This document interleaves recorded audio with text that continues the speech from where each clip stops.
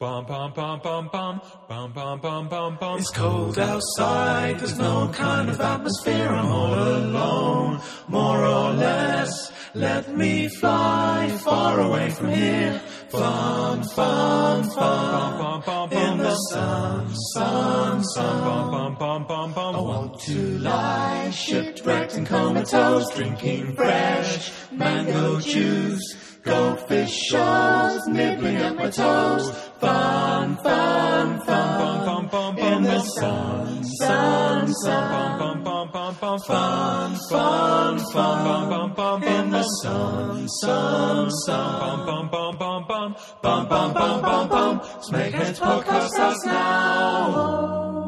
Hello, Smegheads! My name's Jed Shepherd. And I'm Daniela Phillips. Thanks very much for joining us once again for Smegheads, the Red Dwarf podcast. How are you, Daniela? I'm good, I've got beer. Yeah, you have. That's the first thing you asked me for as soon as you walked in. I know, I was like, beer. Beer me up.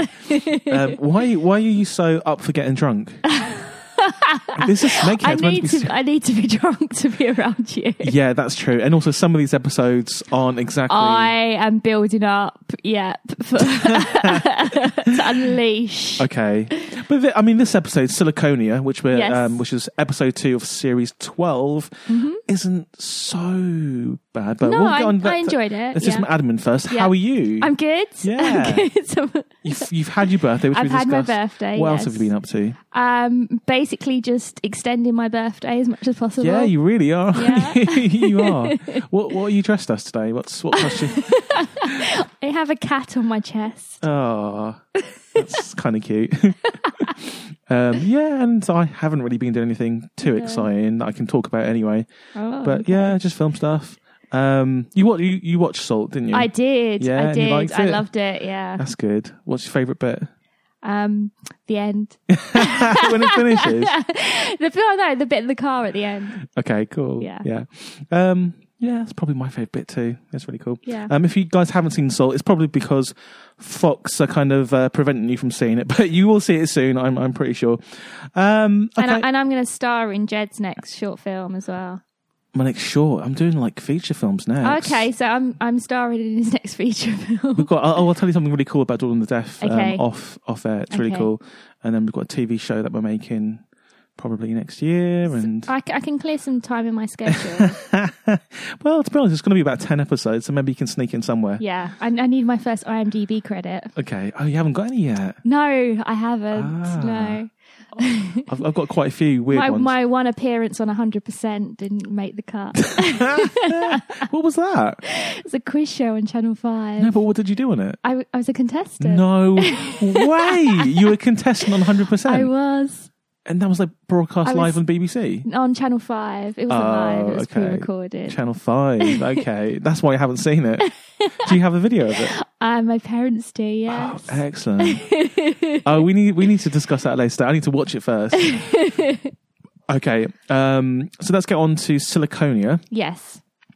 It's the episode that kind of people have kind of been waiting for, because when they were trailing the series 12 the trailer, basically the one image that people kind of latched onto was the 4 crew members dressed up like Crichton, or Where Rimmer looked like a melted penguin. Yeah.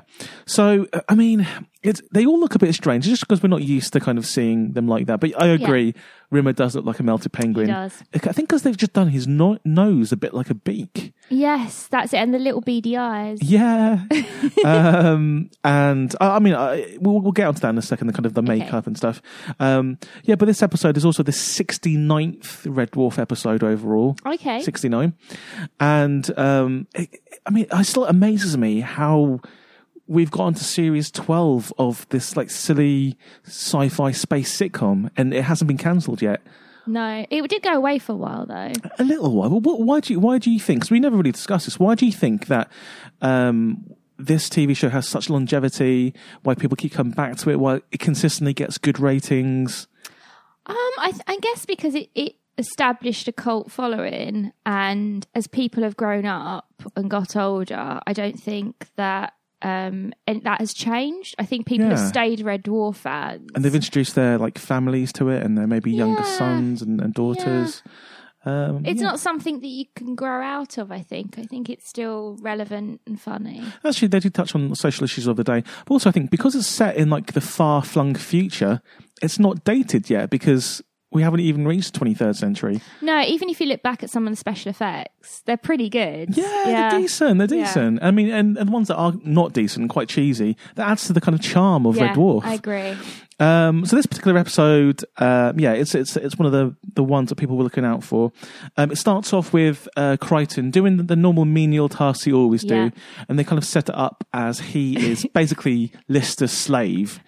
This made me laugh so much, this scene, because it reminded me when I was younger and I used to like phone my mum from my room on my mobile and ask her to bring me like You can't have been that breakfast. young if you had a mobile phone.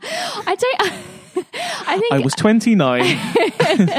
I'm not quite sure if it was a cordless phone or that I had in my bedroom. But I remember... What would you be doing? Just lying there? I just lied in bed and I'd call my mum on the phone to bring me like food or breakfast. Way. Yeah. Well, yeah, I mean, so Lister is really... Sorry, Mum. But I guess Crichton is a service droid, but Lister's the one that made him break his program so he can kind of like live a life more like a human.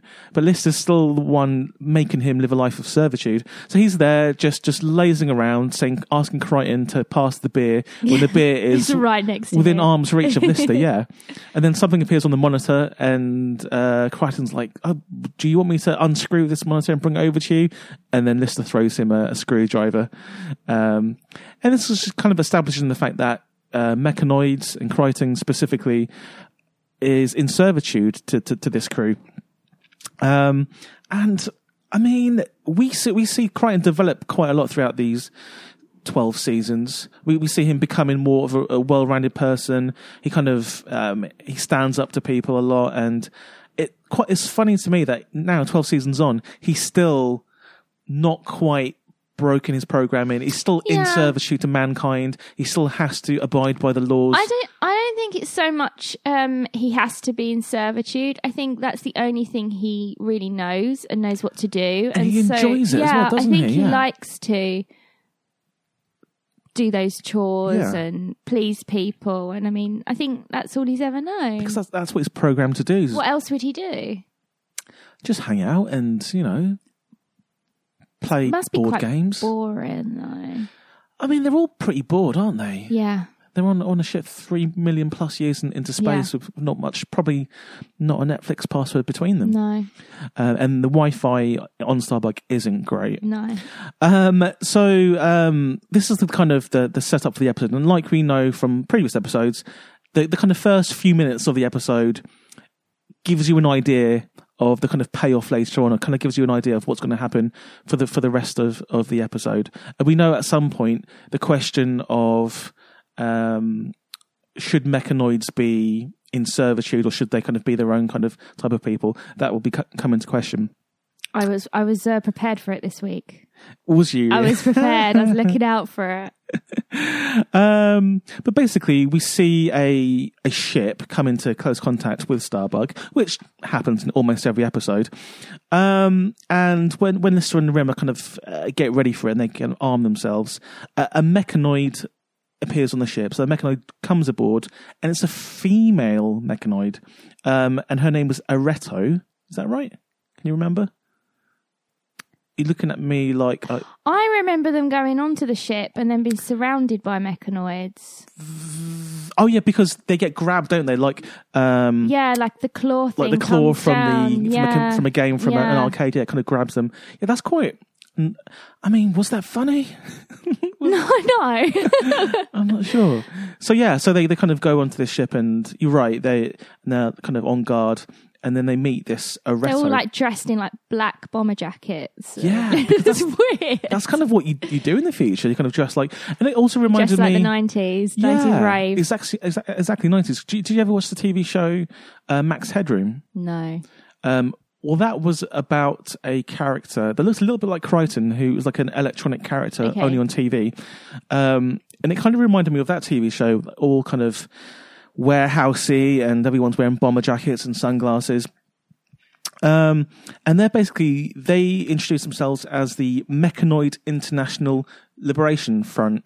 MILFs, yeah. It's got a massive laugh, even though it's so obvious. It did get a massive I laugh. thought that was okay. Yeah. I'd give that one a pass. Yeah. But what they basically do is the thing that people have been waiting for is they put the crew's minds into mechanoid bodies. Yeah.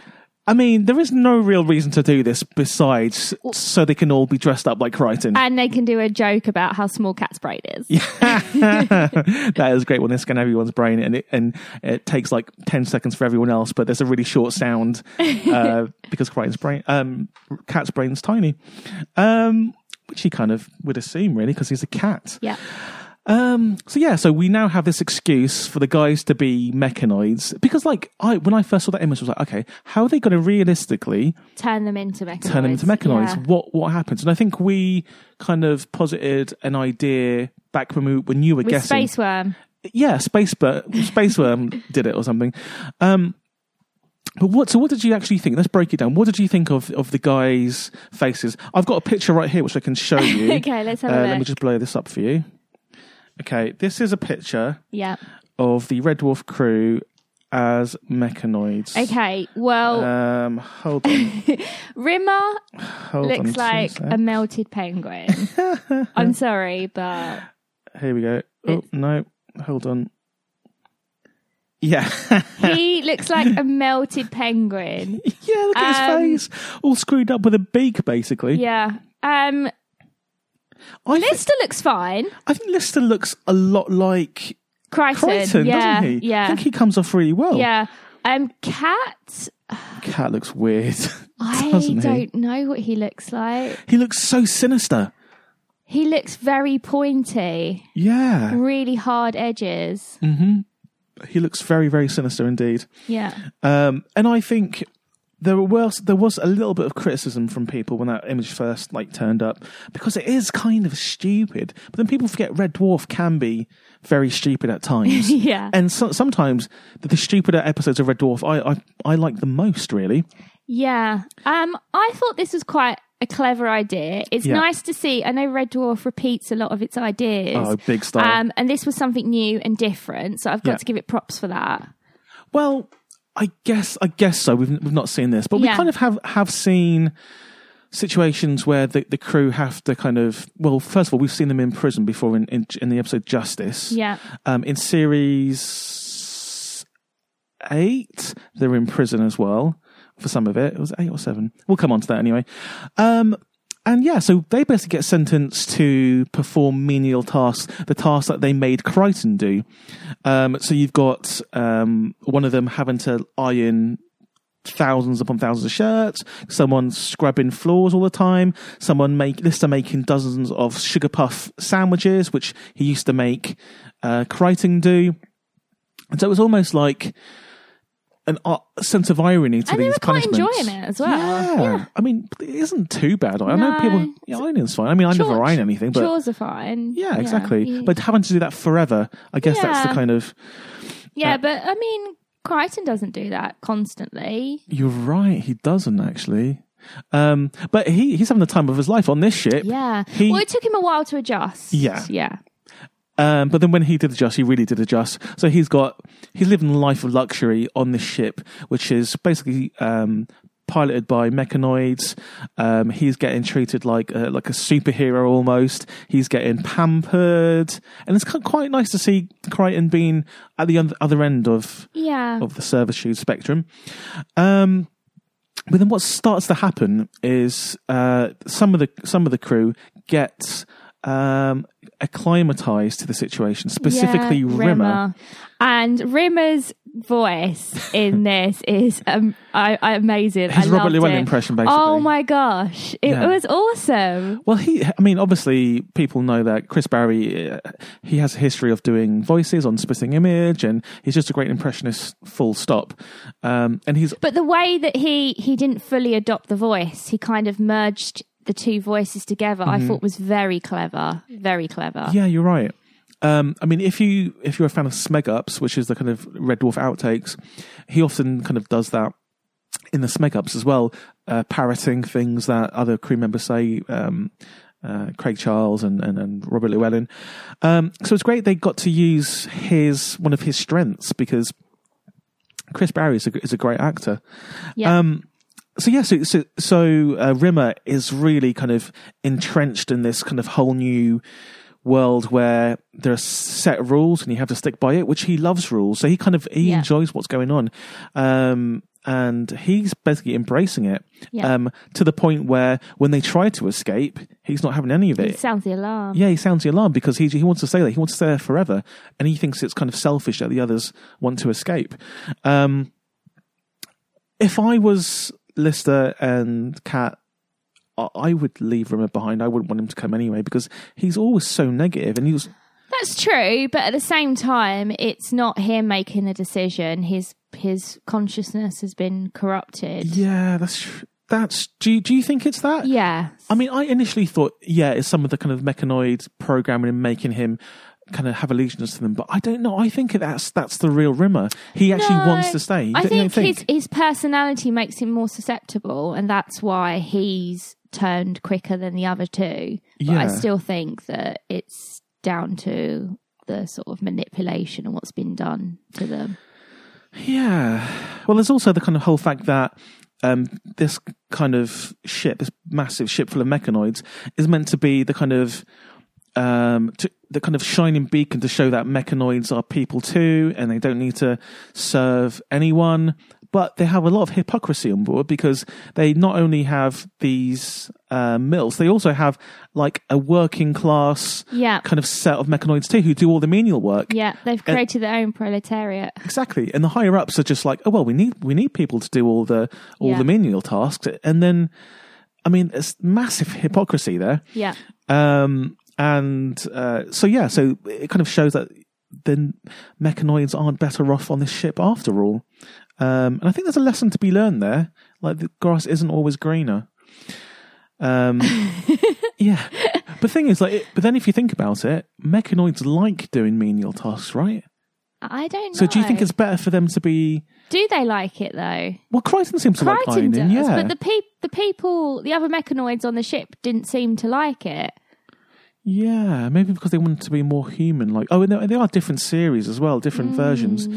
Maybe it's just different experiences. Maybe they haven't. I think Crichton has become more friends. I mean, it's boys from the dwarf, isn't it? Yeah, that's true. But yeah, so when they try to escape, they cut off. When he went to surrender, they cut off Lister's hand, which someone's hand gets cut off in like every other episode. It seems like in the dwarf. It happens all the time.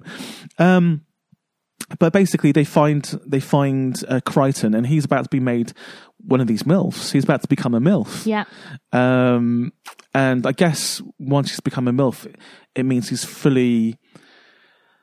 going to stay with them forever. And I think you said that this is what the storyline was going to be about. So when you predicted it, you said that there would be quite close. It was going to be a load of mechanoids who wanted to keep Crichton for themselves. Yeah. And he chooses to stay with them and become like a higher up officer or something. Yeah, I was quite close. You were quite good. Yeah. There is a distinct lack of space worm involved. There is. I'm confident by the end of the series we will see space worm. Oh, well, we'll see about space that. Worm. So basically, they try to convince Crichton that he is really part of the crew. Yeah, because he isn't, especially because Holly isn't there.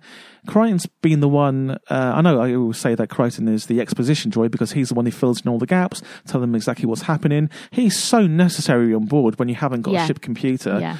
They'd be lost. They'd literally be lost without him. Yeah, no, we couldn't not have Crichton. Yeah, the whole dynamic would just fall apart. Exactly. So Lister kind of, like he has done in previous episodes, he tries to convince him that he's not only a part of the crew, he's like his friend and they need him. And then basically, Crichton realizes that this is true and he kind of wants to go.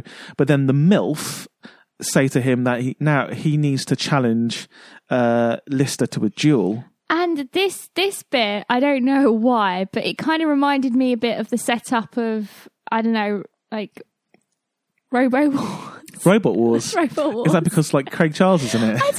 Yeah. Well, he's not in it anymore, is he? But No, the whole he should have everyone's been. sort of standing around an arena watching them. I don't know why, but I Well, got that it's kind robots of feeling. having a war, really. Yeah. So yeah, that's why. So basically, they have this duel. I think it seems quite cool. I mean, obviously, it's a take on the whole gladiator type duel type system. So basically, Lister essentially loses his Listerness and becomes full-on robot in this particular scene. And just before he's about to kind of win, a light kind of appears like over the ship because they've reached their final destination. The ship's reached which is Siliconia. And what Siliconia is really the upgrade, like an upgrade of your iOS. And it basically, it's kind of like heaven. So it upgrades all of their iOS to the same operating system.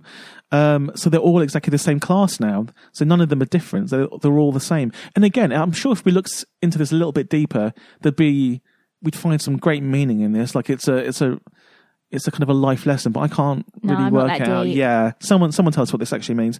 Does it mean that everyone is the same deep down? Or does it mean that when we get to heaven, if there is a heaven, I guess we'll all be the same? Be the same. Yeah. So basically, while this is going on, distracted by this thought of everyone being equal, they rush back into the room to get their bodies back, which they do, and they get back on to Red Dwarf, and they kind of seem to have forgotten, the MILFs have seemed to have forgotten the fact that they wanted Crichton to stay, and they were having this big fight, and Crichton's like, all right, guys, see you later. I guess the thought of them finding their final destination, Siliconia, has kind of chilled them out a little bit. Yeah. See, this always makes me laugh about Red Dwarf because I'll be watching the episode and I'll look and like nothing's been resolved yet, and I'll look at the time and it will say you had 30 seconds remaining. And I'm like, what's going on? And then in that really 30 seconds of just boom, boom, boom, wrapped up. That is so true. It is like that. Like in a Red Dwarf episode, she's like 26 minutes long, and you can see like how are they going to get out of this? It's 45 seconds left of the episode. It's going to be a two-parter. No, they'll just shove in an explanation right at the end. Just and then cue back the on the titles. ship, home. Yeah, titles. Yeah. Oh, it's just like, yeah, guys, I found a key to get out of this prison. What? Hang on a second. It's like they can't do endings properly because it's just kind of ends. I mean, there is a little bit of resolution because the fact that the subplot of this is Lister getting his guitar back. Oh yeah, because obviously they've shoved the guitar out into a previous episode out into space, and weirdly it's come back around and. The guitar's there, and even though Rimmer tells Crichton, do not bring that guitar aboard, do not tell Lister that we found his guitar. It's the first thing he does. Yes, that is an order. Crichton can't wait to go onto the speaker thing with Lister and go, Mr. Lister, sir, good news, we've found your guitar. Well, that's good. I think that shows where his loyalties lie. Yeah. And the fact he doesn't just obey orders. Exactly, but even he knows that Lister cannot play guitar very well. I know. And actually in the next episode, that's brought up again. So it kind of ends with Crichton telling Lister that he's going to go to a soundproof deck so he can't hear him playing guitar, which, again, weird. Yeah, it's fair and a very weird ending. But I think there's a lot to like about this episode. Yes. It's different. I like that. Different. They get to get off the ship. Yeah. We've never seen more than a couple of Crichtons, really. Yeah, but they all looked very weird. I don't know why. Yeah, I guess so. And then what? But now what happens to them as well? You think if they were mechanoids, they all look roughly the same? Yeah, especially if they're the same series. Yes. And why is Crichton the only one that looks like his maker? Yeah. He's carrying a bit of weight as well. Yeah. But like you're right, it doesn't make sense. There can't be that many different versions. No. They should just employ twins and triplets for this episode. Yeah.